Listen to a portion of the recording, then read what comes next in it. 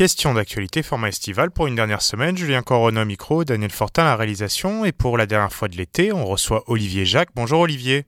Bonjour Julien. C'est ta chronique, le lunch n'est jamais gratuit. Tout d'abord, pour commencer, je voulais te remercier encore une fois, comme l'année dernière, d'avoir accepté de participer à l'émission. C'est un plaisir, comme d'habitude, de pouvoir discuter économie et politique ensemble. Merci beaucoup Olivier.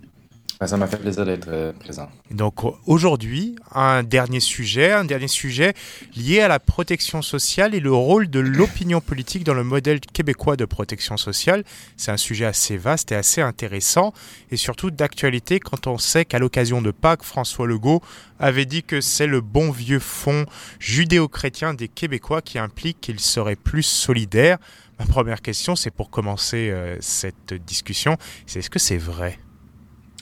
Effectivement, c'était assez intéressant que c'était François Legault qui avait reposté, retweeté un article de... Re-Xé maintenant. Re-Xé, un article de Mathieu Bock-Côté sur Twitter, nouvellement X, qui disait que les Québécois étaient plus solidaires et que ça, c'était grâce à la religion.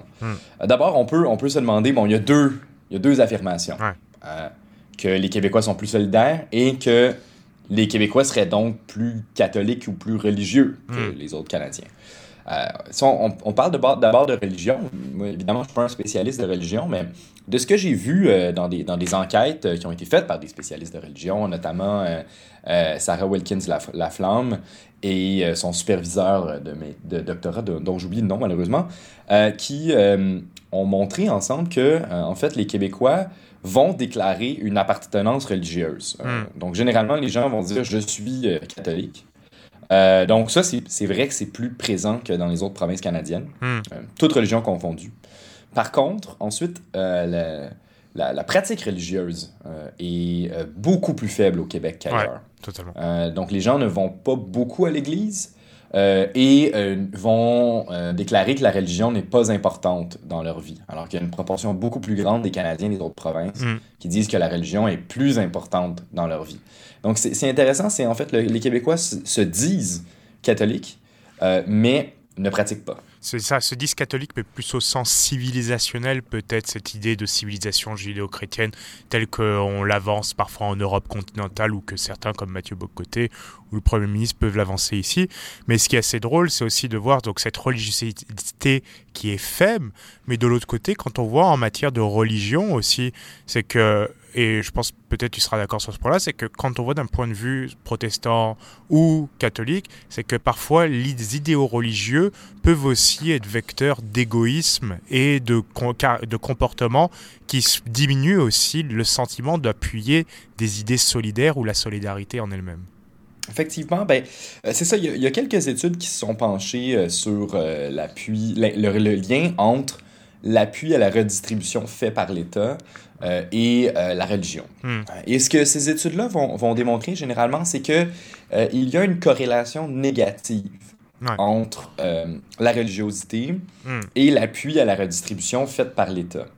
Pourquoi? C'est que les gens plus religieux vont avoir tendance, par exemple, à avoir une communauté de solidarité reliée à leur église. Ouais. Donc, se disent que si, par exemple, ils perdent leur emploi, ils n'ont pas nécessairement besoin de l'État. Ils savent que leur église, leur communauté de solidarité va se faire un peu plus organiquement. Ça serait une des raisons où on observerait cette corrélation négative-là. Cela dit, moi, j'ai regardé ça d'un point au Québec et au Canada. Puis on observe en fait au Canada le contraire, c'est-à-dire qu'il semblerait, c'est pas très robuste comme association, mais il semblerait qu'il y ait une association positive dans le cas canadien entre la religiosité et l'appui à la redistribution. Mais on peut se demander là, ensuite si c'est peut-être pas expliqué par d'autres variables en même temps. C'est ce qui est assez drôle quand on compare par exemple aux États-Unis où plus on est religieux, plus on va avoir des personnes qui vont être contre les programmes sociaux de l'État. Souvent ces gens dans le Sud qui écoutent, qui s'abreuvent de Fox News et autres idéaux de droite qui vont être contre la redistribution, expliquant que Dieu n'aurait pas fait ainsi, Jésus n'aurait pas fait ainsi. Mais souvent la blague, c'est de dire que s'ils lisaient vraiment les différentes scriptures, les différents écrits religieux, ils penseraient que Jésus serait communiste et ils ne croiraient pas en lui. Mais ce qui pose une autre question, c'est donc la religion. Quand tu analyses tout ça et quand on voit ces idées religieuses, est-ce que ça aurait nui à la solidarité au Québec? Parce que c'est assez drôle à se dire ça.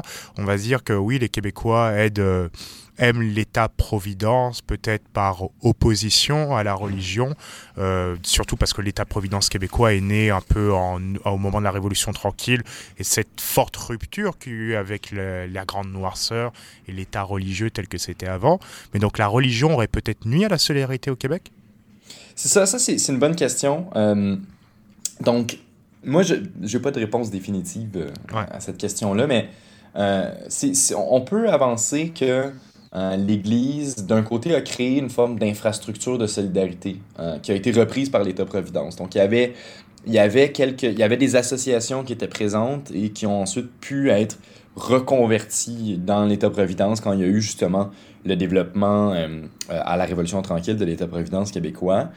En même temps aussi, la pensée du catholicisme social, qui est un catholicisme, disons, plus pro-pauvre, a certainement influencé le syndicalisme québécois. Apparemment que la CSN aurait des origines plutôt religieuses, si je ne me trompe pas. Mais en même temps, on peut dire que donc le catholicisme aurait pu favoriser, en fait, le développement de l'État-providence québécois, mais en même temps, il lui a nuit. Bon, d'abord, l'Église n'était pas en faveur du développement de l'État-providence parce que ça impliquait de se faire remplacer par l'État. Totalement. Et ça, ben, la présence de l'Église très forte a forcé à faire des accords entre l'Église et l'État, desquels on voit encore les conséquences aujourd'hui. Un des plus grands vecteurs d'inégalité de la société québécoise, c'est les écoles secondaires privées qui sont subventionnées par l'État. Parce que dans les autres provinces canadiennes, les écoles secondaires ne sont pas subventionnées par l'État, de sorte qu'elles sont beaucoup moins fréquentées, de sorte qu'il n'y a pas cette école à deux vitesses-là. Il y a peu d'élèves qui vont à l'école privée, donc c'est pas un enjeu. Alors qu'au Québec, il y a beaucoup d'élèves de la classe moyenne, de la classe relativement aisée, qui vont au privé parce que c'est subventionné. Pourquoi c'est subventionné? Ben parce que l'État fait un accord avec l'Église catholique qui était finalement l'éducation à l'époque et qui possédait ces écoles que sont Collège Jean-Eudes, Collège Brébeuf par exemple, Collège de Montréal, Collège Notre-Dame. Les meilleures écoles de Montréal sont d'anciennes écoles catholiques et en échange de donner ces écoles-là à l'État, ben, on a accepté que ces écoles soient subventionnées par l'État, bien qu'elles demeurent privées. Et ça pose aussi la question aussi sur ce système de solidarité. Donc au-delà, on a pu analyser est-ce que c'est dû à la religion ou pas, mais revenons à la question principale, est-ce que les Québécois sont solidaires ou pas? Comment se compare ce degré de solidarité des Québécois par rapport aux autres Canadiens, par exemple? Ça dépend donc de qu'est-ce qu'on veut dire par solidarité. Des organismes plus de droite, là, comme l'Institut Fraser, vont rappeler que les Québécois donnent moins à la charité que les autres Canadiens. Mais ensuite, d'autres vont dire « Ouais, mais ça, c'est parce que les Québécois pensent que la solidarité doit se faire davantage par l'État. » Et justement, moi, j'ai creusé cette question-là, ça tombait bien. C'était exactement en même temps que le tweet de François Legault. Je suis en train de préparer un article pour la conférence de l'ACFAS qui analysait vraiment plusieurs sondages à travers le temps pour comparer l'appui à la redistribution. La question qu'on mesure dans le sondage, c'est est-ce que vous voulez que l'État réduise les différences de revenus entre les riches et les pauvres? C'est une question commune sur la redistribution. Et on regarde aussi une autre question qui est est-ce que vous préférez un plus gros État qui donne plus de services puis où il y a plus d'impôts ou un plus petit État où il y a moins de services et moins d'impôts? Et on observe clairement que les Québécois ont un appui à la redistribution et à la taille de l'État qui est plus élevé que les autres Canadiens.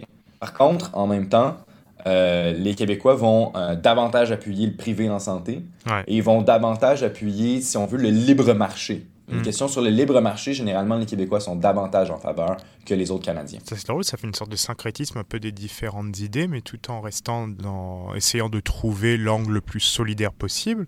Mais donc, sur la question de l'intervention de l'État, parce que tu parles de privé, mais il y a quand même beaucoup de Québécois qui sont pour cette intervention de l'État, pour aider à la meilleure redistribution des richesses et meilleure diminution des écarts de revenus. Pourquoi ils seraient en faveur, de manière plus forte que le reste du Canada, en faveur d'une intervention de l'État? Ben, c'est ce qu'on a creusé ensuite dans l'article. En allant plus loin, on voit qu'il y a une différence moyenne entre les répondants qui est nette. Mais pourquoi?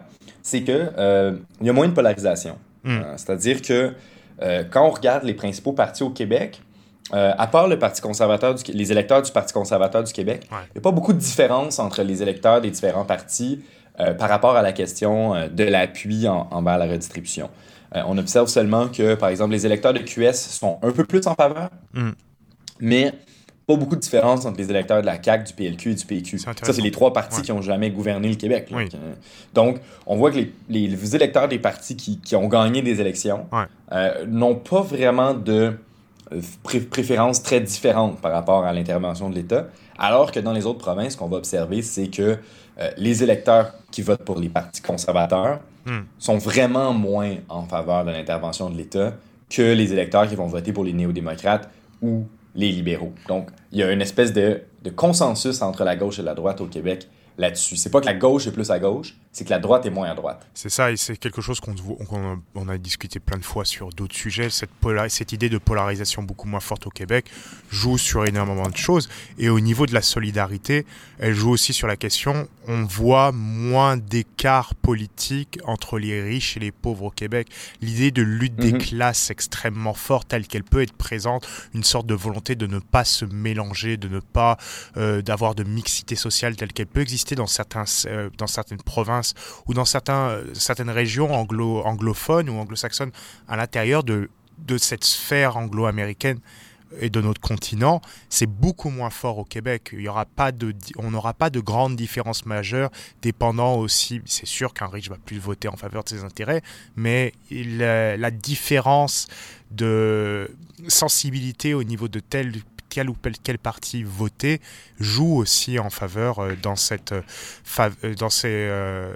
population québécoise en faveur de plus d'intervention de l'État. Oui, tout à fait. C'est ce qu'on observe, qu'il y a moins de différence entre les riches et les pauvres dans l'appui à la redistribution au Québec que dans les autres provinces, ce qui explique un peu en partie pourquoi il y a moins de polarisation partisane.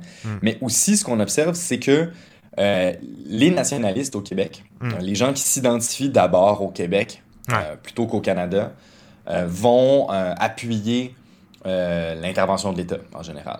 Alors que les gens qui s'identifient à leur province, dans les autres provinces, sont associés à la droite. Donc, pardon, excuse-moi. Oui, vas-y, j'allais simplement dire, donc, ce qu'on observe, c'est que finalement, les plus riches et les nationalistes les nationalistes sont en faveur de l'intervention de l'État et les plus riches ne sont pas nécessairement en défaveur, ce qui fait qu'il y a beaucoup moins de polarisation. La question qui venait, c'était en quoi tout cela, ça va influencer les partis au moment qu'ils vont faire leurs propositions économiques et leurs propositions en matière de solidarité, de propositions en matière sociale aussi. Ben, c'est ça. Moi, je pense que en tant que politologue, moi, j'ai toujours eu l'impression, c'est pas l'impression, là, c'est mon modèle de société, comment je pense que la société fonctionne, c'est que les partis vont suivre l'opinion publique sur des enjeux qui sont saillants. Les enjeux importants, quand l'opinion publique est plutôt consensuelle sur un enjeu, c'est rare qu'on va voir un parti qui va vraiment se mettre en porte-à-faux à l'opinion publique. Et donc, on n'observe pas vraiment de partis politiques au Québec, à part les conservateurs, eux qui font exprès pour être différents. On n'observe pas beaucoup de partis politiques au Québec qui vont s'opposer à l'intervention de l'État et qui vont vouloir réduire significativement la redistribution. Et on l'a vu avec la CAQ. La CAQ, en théorie, c'est censé être un parti de droite. On se souvient le manifeste de la CAQ au moment de la fondation du mouvement. C'était plutôt à droite. Oui, c'était l'ADQ qui est quand même tiré par les cheveux sur certains aspects. Exactement. La CAQ aussi a phagocyté l'ADQ. Mais en fait, la CAQ, ça c'est un autre article qui vient d'être publié dans la Revue canadienne de sciences politiques que j'ai écrit avec des collègues Daniel Bélan, Patrick Marier et Shannon Dennen. On avance que la CAQ, finalement, on l'attendait à droite. mais elle a gouverné au centre les politiques sociales et les finances publiques. Parce que finalement, mais la CAQ, qu'est-ce que c'est? C'est un parti qui a pas vraiment d'idéologie. C'est un parti qui est un parti de chef qui va et qui n'a pas de membres. Et donc est très en mesure de suivre l'opinion publique sur différents enjeux. Parce que les partis ont de la difficulté à suivre l'opinion publique quand ils doivent suivre leurs membres. Totalement. Mais la CAQ n'a pas de membres. Il n'y a pas vraiment de milieu militant extrêmement fort qui va se réunir, faire des propositions, limite les imposer ou être véhément, par exemple, si ces propositions ne sont pas suivies ou si, dans le cadre d'une circonscription, on parachute un candidat à la place de quelqu'un d'assez présent dans la circonscription, on suit la volonté du chef et de la centrale. Exact. Ce qui est tout à fait différent de Québec solidaire, par exemple, qui a un membership quand même présent et bruyant, tout comme le PQ. Le PQ, c'est un traditionnel que le membership s'oppose au chef. Même si c'est en train de boucher au niveau du PQ, de plus en plus, il y a une concentration au niveau de Paul Saint-Pierre Plamondon. Exact, mais il y a moins de membres qu'il y en a déjà eu. Totalement. C'est ça aussi qui change, je pense, la dynamique. Et dans le cas du PLQ, ben, leur membership est tellement anglophone que le parti prend des positions qui sont en porte-à-faux avec la majorité francophone. Mais donc, la CAQ est un bon exemple de parti qui suit ce que l'opinion publique veut. Et nous, une de nos explications de pourquoi la CAQ a gouverné beaucoup plus au centre que ce qu'on attendait, c'est que l'électeur québécois, finalement, c'est ce qu'il veut. L'électeur québécois n'est pas particulièrement à droite sur les politiques sociales. C'est ça. Et ça fait que, c'est le fait qu'il n'y a pas beaucoup de polarisation sur la question de la redistribution et qu'il y a un appui moyen plutôt élevé, ça fait que les partis politiques vont pas beaucoup s'opposer à la redistribution. Puis on l'a vu, le parti qui a vraiment coupé dans les politiques sociales, c'est le gouvernement Couillard, puis il a perdu l'élection beaucoup. Totalement, et ça, on va même expliquer que l'une des raisons pourquoi le PLQ est aussi bas en ce moment, au-delà de la question nationale, c'est aussi cette question d'avoir été tellement dur au niveau finances publiques et au niveau solidarité sociale dans les coupures que ça l'a coupé, façon de parler, d'une immense majorité de l'électorat. Donc ce qui pose qu'on voit une CAQ qui gouverne au centre, mais aussi qui gouverne de manière à suivre la volonté de l'opinion. On pouvait critiquer au début François Legault, certains disaient que c'était une girouette qui suivait selon le vent, il allait selon le vent, mais en fait, en gros, il suit la volonté du peuple, ce gouvernement de la CAQ, étant donné que le peuple veut être au centre, donc il suit le centre. Donc d'après toi, l'opinion publique, c'est-elle le socle de l'État-providence québécois, si on vu l'impression que ce que ça donne? Je pense que définitivement que l'opinion publique aide à garder le modèle québécois, l'État-providence québécois en place. Je pense que ça incite les partis à ne pas s'y attaquer directement. Par contre, le modèle québécois de protection sociale n'a pas été façonné par l'opinion publique. C'est d'autres variables qui l'expliquent. C'est d'abord, il y a cet étatisme qui est hérité vraiment de la Révolution tranquille, qui provient d'une volonté de rattrapage économique des francophones. C'est que le rattrapage économique des francophones, c'est fait avec l'État, avec la Caisse de dépôt et placement, par exemple. Parce que les grandes banques qui étaient contrôlées par les anglophones ne voulaient pas nécessairement participer à ce rattrapage économique-là. Donc, il y a une espèce de confiance envers l'État, un étatisme. Ensuite, il y a l'absence de partis de droite dans le système de partis est vraiment cruciale. Parce que ce qu'on observe dans la plupart des provinces canadiennes, c'est que la droite gagne plus d'élections que les autres partis. Alors qu'au Québec, la CAQ, à mon avis, n'est pas un gouvernement de droite sur les politiques fiscales et les politiques sociales. C'est plutôt centriste. Le gouvernement le plus à droite qu'on a eu en termes de politique sociale et politique fiscale, c'est le gouvernement Couillard.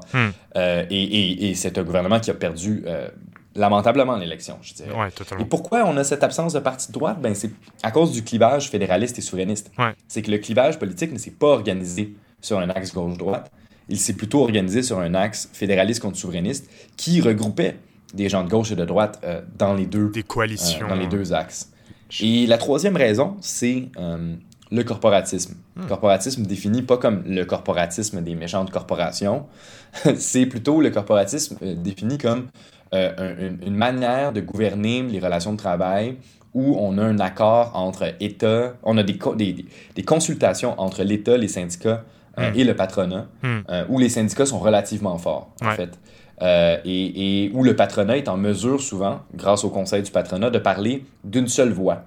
Ce qui permet de faire des accords entre État, syndicats et patronat. Donc ce qui est assez drôle, et en plus, au niveau maintenant, avec l'arrivée de la CAQ, la fin du clivage fédéraliste-souverainiste, on peut penser que quand la CAQ disparaîtra ou si elle éclatera, peut-être qu'on aura la création de vrais partis de droite au Québec, dépendant comment l'opinion pourrait évoluer, l'opinion publique pourrait évoluer rendu là, recréant un clivage tel qu'on peut le voir dans une majorité de pays et potentiellement ensuite créant de véritables débats sur le modèle, de véritables débats dans le sens débat politique tels qu'ils peuvent exister en Europe ou aux États-Unis ou dans le Canada anglais sur le modèle social québécois.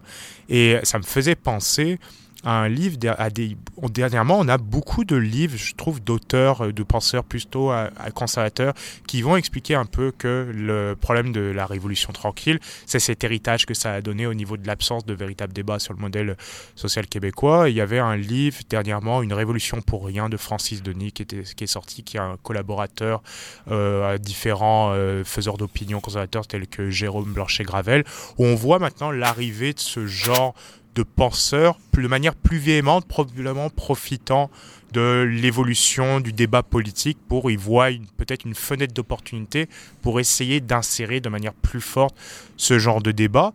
Et ça pose la dernière question, est-ce que à la fin véritable de ce clivage fédéraliste-souverainiste, s'il prend fin, donc on va dire que le PQ n'arrive pas à reprendre le pouvoir et finit tel que le PQ finit en ce moment, est-ce que une activation du débat gauche-droite, est-ce que le modèle québécois pourrait survivre à une activation pleine de ce débat gauche-droite normal?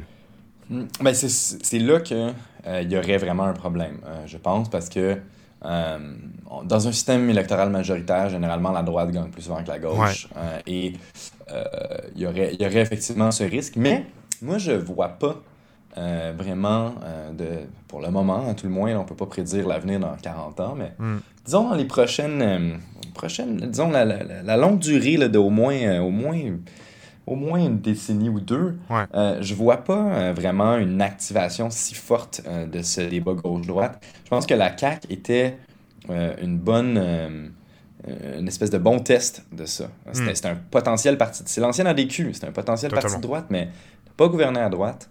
Le clivage souverainiste-fédéraliste, finalement, est peut-être pas mal moins mort qu'on le pense. Je dis pas que le Québec va devenir indépendant demain matin, mais est-ce que le clivage va vraiment disparaître? Ou se reconfigurer d'une autre manière? Ouais, ou se reconfigurer, effectivement. Mais en fait, c'est ça. C'est que moi, j'ai plus l'impression que si on observe la fin du clivage fédéraliste-souverainiste, je pense que le débat public au Québec va se faire sur la deuxième dimension, qui est l'axe, disons, identitaire, universaliste, l'axe particulariste universaliste, si on veut, entre des gens plus ouverts aux changements imposés par la mondialisation et l'immigration et des gens qui sont plus fermés à ces changements-là.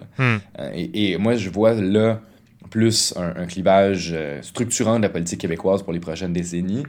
Et ça, ben, ça nuit pas vraiment au modèle social. Totalement. En fait, ça a beaucoup d'impact sur différentes manières de concevoir le vivre ensemble. Mais sur le modèle social, je sais pas si l'activation de ce clivage-là aurait vraiment un effet négatif. Et on en revient à la base de ta recherche, qui était cette chronique de Bock-Côté, ce partage en Suisse de François Legault. Ça correspond un peu ça, à cette modification du clivage, où la chronique de Bock s'était mise dans le cadre de ces gens opposés à la modélisation, qui vont expliquer pourquoi le vieux fonds québécois peut aider, peut expliquer la survie du modèle social québécois dans un monde plus mondialisé, etc., etc., etc. Donc on voit la reconfiguration peut ne pas nuire au modèle social. Au contraire, le modèle social et les débats autour trouveront toujours un moyen de subsister malgré une modification du clivage politique. Ah oui, puis je pense que des gens comme Mathieu Bock-Côté sont pas particulièrement en défaveur de l'État-providence québécois. Au contraire. C'est une droite qui est une droite sociale, mais qui n'est pas une droite économique. Afariste. Je pense que la droite économique, les Jérôme Blanchet et Gravel de ce monde, pas très, très influents. Oui. Et je pense qu'il était plus influent dans les années 90. Je pense que le fait que le modèle québécois a survécu aux années 90 Oh, sûrement. Fait que, en ce moment, moi, je vois pas cette droite économique comme étant particulièrement forte. dangereuse pour le modèle social Et québécois. l'exemple parfait aussi, c'est de voir les chiffres du Parti conservateur, l'absence, malgré une reconfiguration plus autour de l'économie, où le Parti conservateur niveau canadien a du mal toujours à percer comme il faut au niveau fédéral au Québec, et le Parti conservateur du Québec qui, malgré le soutien et le support de cette droite économique, a aussi du mal à percer hors d'un giron d'électorat supérieur à 12%. Donc on a aussi En fait, c'est que le Parti conservateur, on le voit très bien que s'ils parlent pas de vaccination ou de drag queen, y a personne qui vote pour eux. Là. C'est totalement. pour ça qu'ils parlent de drag queen. Totalement. Donc c'est la génération du sujet hors économique, ils ne les aiment même pas. Donc on voit le modèle, tous les débats liés au modèle social, on peut toujours subsister malgré différents changements sur la manière de voir les clivages politiques. Merci beaucoup Olivier d'avoir été avec nous tout l'été. Olivier Jacques de l'école de gestion et de santé publique et de gestion de l'Université de Montréal, professeur adjoint, hein, c'est ça, si je me souviens bien, ou professeur à l'université. Merci beaucoup d'avoir été avec nous tout l'été. C'était vraiment un plaisir d'avoir pu discuter avec toi. Tu reviens quand tu veux pour nous dans les différents peut-être à programmes de ton radio. émission du vendredi. Il y a l'émission du vendredi qui reprend à partir de la semaine prochaine, Le Monde d'aujourd'hui, à 11h30, tous les vendredis à l'automne et à l'hiver. Et quant à nous, chers auditeurs, on se retrouve donc demain pour la chronique histoire de Gabriel Jarvis. Merci beaucoup d'avoir été avec nous ce midi. Julien Corona micro, Daniel Fortin la réalisation. Passez une très belle journée aux antennes de Radio VM. Au revoir.